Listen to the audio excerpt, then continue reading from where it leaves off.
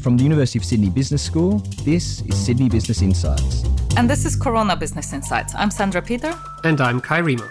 And we're back unpacking the impact of COVID-19 on business, the economy, industry, government, workers and society, and looking at the effects of the pandemic. And this podcast is part of a larger initiative by the University of Sydney Business School. You can find our COVID business impact dashboard online at sbi.sydney.edu.au/coronavirus. And today we talk about the business of vaccines to fight the COVID-19 pandemic. And of course, we are no health experts, so we won't be weighing in on which vaccines are effective or what the likely timelines are for the vaccines. But we will be looking at the business of researching a vaccine, pricing it, manufacturing it, distributing it, and also some of the long-term impacts of having a COVID-19 vaccine. And so what we want to highlight is that it is not only challenging from a medical perspective to produce a functioning vaccine that protects against the virus. It is also challenging to actually produce, manufacture, distribute this vaccine at a global scale. So let's start by having a very brief look at the vaccines in development, because they do have an influence of how they're being manufactured and how they will be distributed and how they're being priced. There are currently close to 170 vaccines in development, with I think over 30 of them in clinical trials, and that's according to the World Health Organization. And some of these vaccines use high-tech methods that have not yet been proven to work in any kind of drug, while other vaccines use more traditional methods with long track records where we are quite familiar with ways in which this can be produced and distributed. Well, there's 4 kinds of vaccine types that are being researched around the world. The first one is genetic vaccines, which basically insert into the body part of the coronavirus's own genes and then get the body to create the characteristic spike protein, which in itself is harmless, but then leads the body to create antibodies against this spike protein to attack the virus. And while this is the most innovative way to produce vaccines, it is also unproven. We have not had any vaccine or other drug being approved around the world, and yet there are multiple promising candidates in development. The most well-known ones are the one done by Moderna in the US, which is in stage 3 trials, so large-scale human trials. There's 2 candidates out of Germany, one by BioNTech in collaboration with Pfizer. The second one works slightly differently. It's called viral vector vaccines, which basically use a different virus, can be a chimpanzee virus, which is used by Oxford and AstraZeneca, or a human virus, which is used by the Chinese company CanSino Bio, which is the one currently leading development in its stage 3 trials, which use this virus to then insert into the body the viral proteins, again provoking an immune response. The third kind is called protein-based, which basically insert the coronavirus protein, the spike protein, into the body. That's the technique used by the University of Queensland here in Australia in collaboration with CSL, again to provoke the immune response. And while these 3 types basically work without the actual virus, the most well-known way to produce vaccine is still the whole virus method, which basically uses a weakened or inactivated virus to provoke the immune response. And there is a number of Chinese companies that are leading development in this area, most notable Sinovac Biotech, which is already in stage 3 trials. So with the entire world now rushing to get their hands on a vaccine, it would seem like a good business to be in. Actually, the business of vaccines is a very costly, very risky business with very little reward. So normally it can take 10, sometimes 15 years to develop a vaccine. And with lots of vaccines, they are one-off inoculations. So once the population has been inoculated, the business basically breaks away and there's very little repeat business and each person only needs to take something once. So from a business point of view, vaccines are not great business under normal circumstances. And so with the COVID-19 pandemic, while we understand the immense cost that this pandemic has put on the world economies and the urgent need to have a vaccine, if vaccines are not great business, how does it work? So what I want to do is have a look at how the business of the COVID-19 vaccine is different from vaccines in general. Because let's remember, this is first a global pandemic, and we're trying to get to this vaccine on a reduced timeline. So first of all, there's the huge investment that has been done, the huge capital that's being risked on these 170 vaccines. And most of that is taxpayer money, government money, but also private corporations and a whole host of philanthropists like Bill Gates through the Bill Gates Foundation. Also, it is widely expected that this coronavirus vaccine might actually be more like an influenza vaccine, which is a yearly vaccine. So that makes it a different business proposition.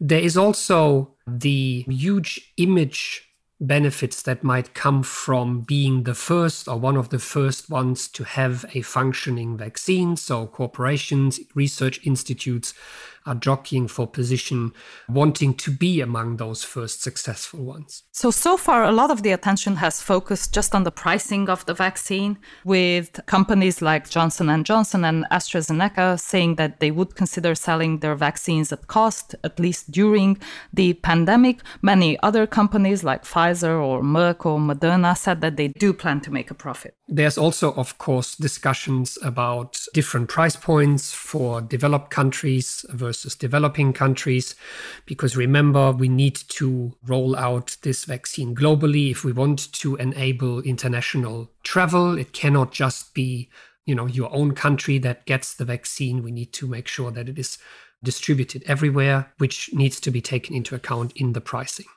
Then there's the question of the manufacturing business model.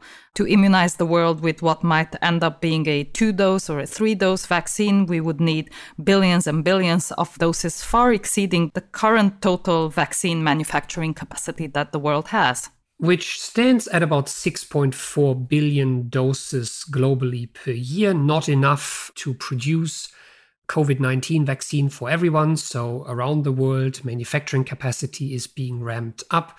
It's expected that we need to have at least 12 to 15 billion doses initially. And also keep in mind that a lot of this capacity is already tied up in producing other vaccines for other diseases like the annual influenza. In many places around the world, factories have already started producing some of the vaccines that are in late trial stages, in the hope that these trials will be successful and that then these doses can already be distributed. So we'll put an article from the New York Times in the show notes, which showcases the Serum Institute in Pune, India, which is actually the largest vaccine producer in the world. And it's a family-owned business, significantly, that doesn't have to answer to shareholders, and the family has taken it upon itself to already start producing the Oxford AstraZeneca vaccine under a license agreement, which allows them to produce 1 billion doses in total. And they expect to have 300 million doses ready by November, mind you, before we even know whether this is an effective vaccine. So it's a huge bet, which the company has taken on its own purse, investing $450 million for things like ordering hundreds of millions of glass vials for those vaccine doses, to be ready to not only roll out the vaccine to India, but also to many developing countries in the world, which is what this company does. It's such an interesting story. We urge you to read it. Half the world's children have been inoculated with vaccines coming out of this factory. So it's a real standout feel-good story in and amongst this pandemic. And we should all hope that this vaccine is successful so that not only Western countries jockeying for position, spending large amounts of money can get the vaccine, but also many of the developing countries. And manufacturing and delivering this new vaccine also presents other difficulties. Remember, we discussed the mRNA, the new ways of making vaccines that have not yet been proven or used. Well, this also meant that we don't actually have these supply chains in place that can deliver these drugs safely to many parts of the world. This is why companies like UPS are actually building giant freezer farms the size of football fields, where UPS is hoping to store millions of doses of coronavirus vaccines in order to ship them around the world. It turns out that many of these new types of vaccines have to be stored at very cold temperatures, much colder than what we're used to with traditional vaccines, so up to minus 20 degrees. So the supply chain capabilities for that need to be developed. And while we might have supply chains for frozen drug delivery already, these do not exist anywhere near at the scale that we will need to roll out a global vaccine supply. So the business of vaccine also involves building these deep freezers to store the fragile vaccines, also the requirements for well-insulated boxes, for dry ice or frozen carbon dioxide, for the transport of these vaccines. And furthermore, the need for developing new personal protective equipment for delivery companies to supply to people who have to handle the products. Things like goggles or gloves or warm clothing for minus 20 degrees. And to give you an indication of the scale and size of these endeavors, each one of these large facilities that UPS is building, up to 600 freezers, which house up to 48,000 glass vials each. So a huge undertaking. And whilst these facilities are currently built in places like the US or Germany or the Netherlands, this will present significant challenges for other parts of the world, such as Africa, where electricity failure is still a common occurrence, where even keeping something in a fridge, let alone a deep freezer, can present significant challenges. And we need to keep in mind that 50% of all vaccines are already wasted every year because of problems in the supply chain with refrigeration and storage. So the business of vaccines is not only about significant investments upfront in the research and the development of these drugs, or even the production of these drugs. Let's remember, many factories are currently being built to be able to produce the vaccines that we need. But also significant investments are needed to strengthen supply chains in order for the vaccines to reach the people that it needs to reach. And so the last link in this chain is the consumers themselves, and question marks around what the uptake will be in different countries of these vaccines. Recent research in Australia indicates that about 90% of the population say they are keen to take the vaccine, which is really good news.